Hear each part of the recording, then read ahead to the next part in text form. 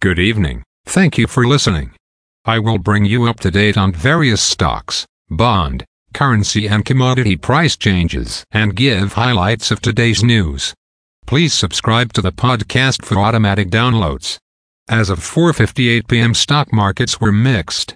Standard & Poor's Toronto Stock Exchange Index was up 53.97 points to 20,351.06. Dow Jones Industrial Average was down 109.28 points to 33,426.63. The Nasdaq was down 31.127 points to 13,803.48. Standard & Poor's 500 Index was down 6.07 points to 4,191.98. Asia and Europe. The Nikkei 225 in Japan is up 234.42 points to 30,808.35. The China CSI 300 is down 11.53 points to 3,934.54. The DAX in Germany was up 112.02 points to 16,275.38. The CAC 40 in France was up 45.07 points to 7,491.96.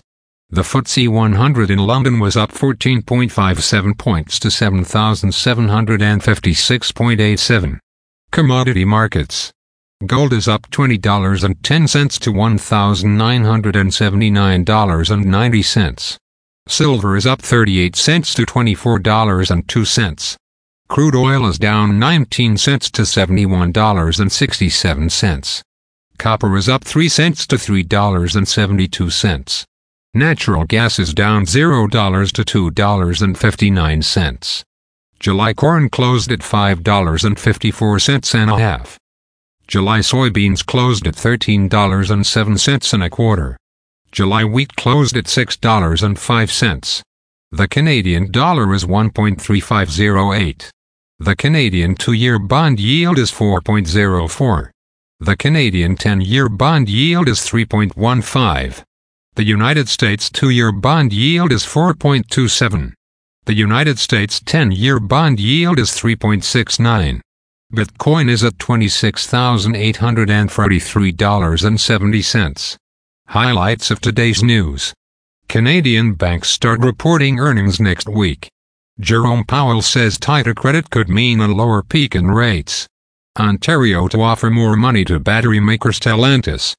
Statistics Canada says retail sales down 1.4% in March.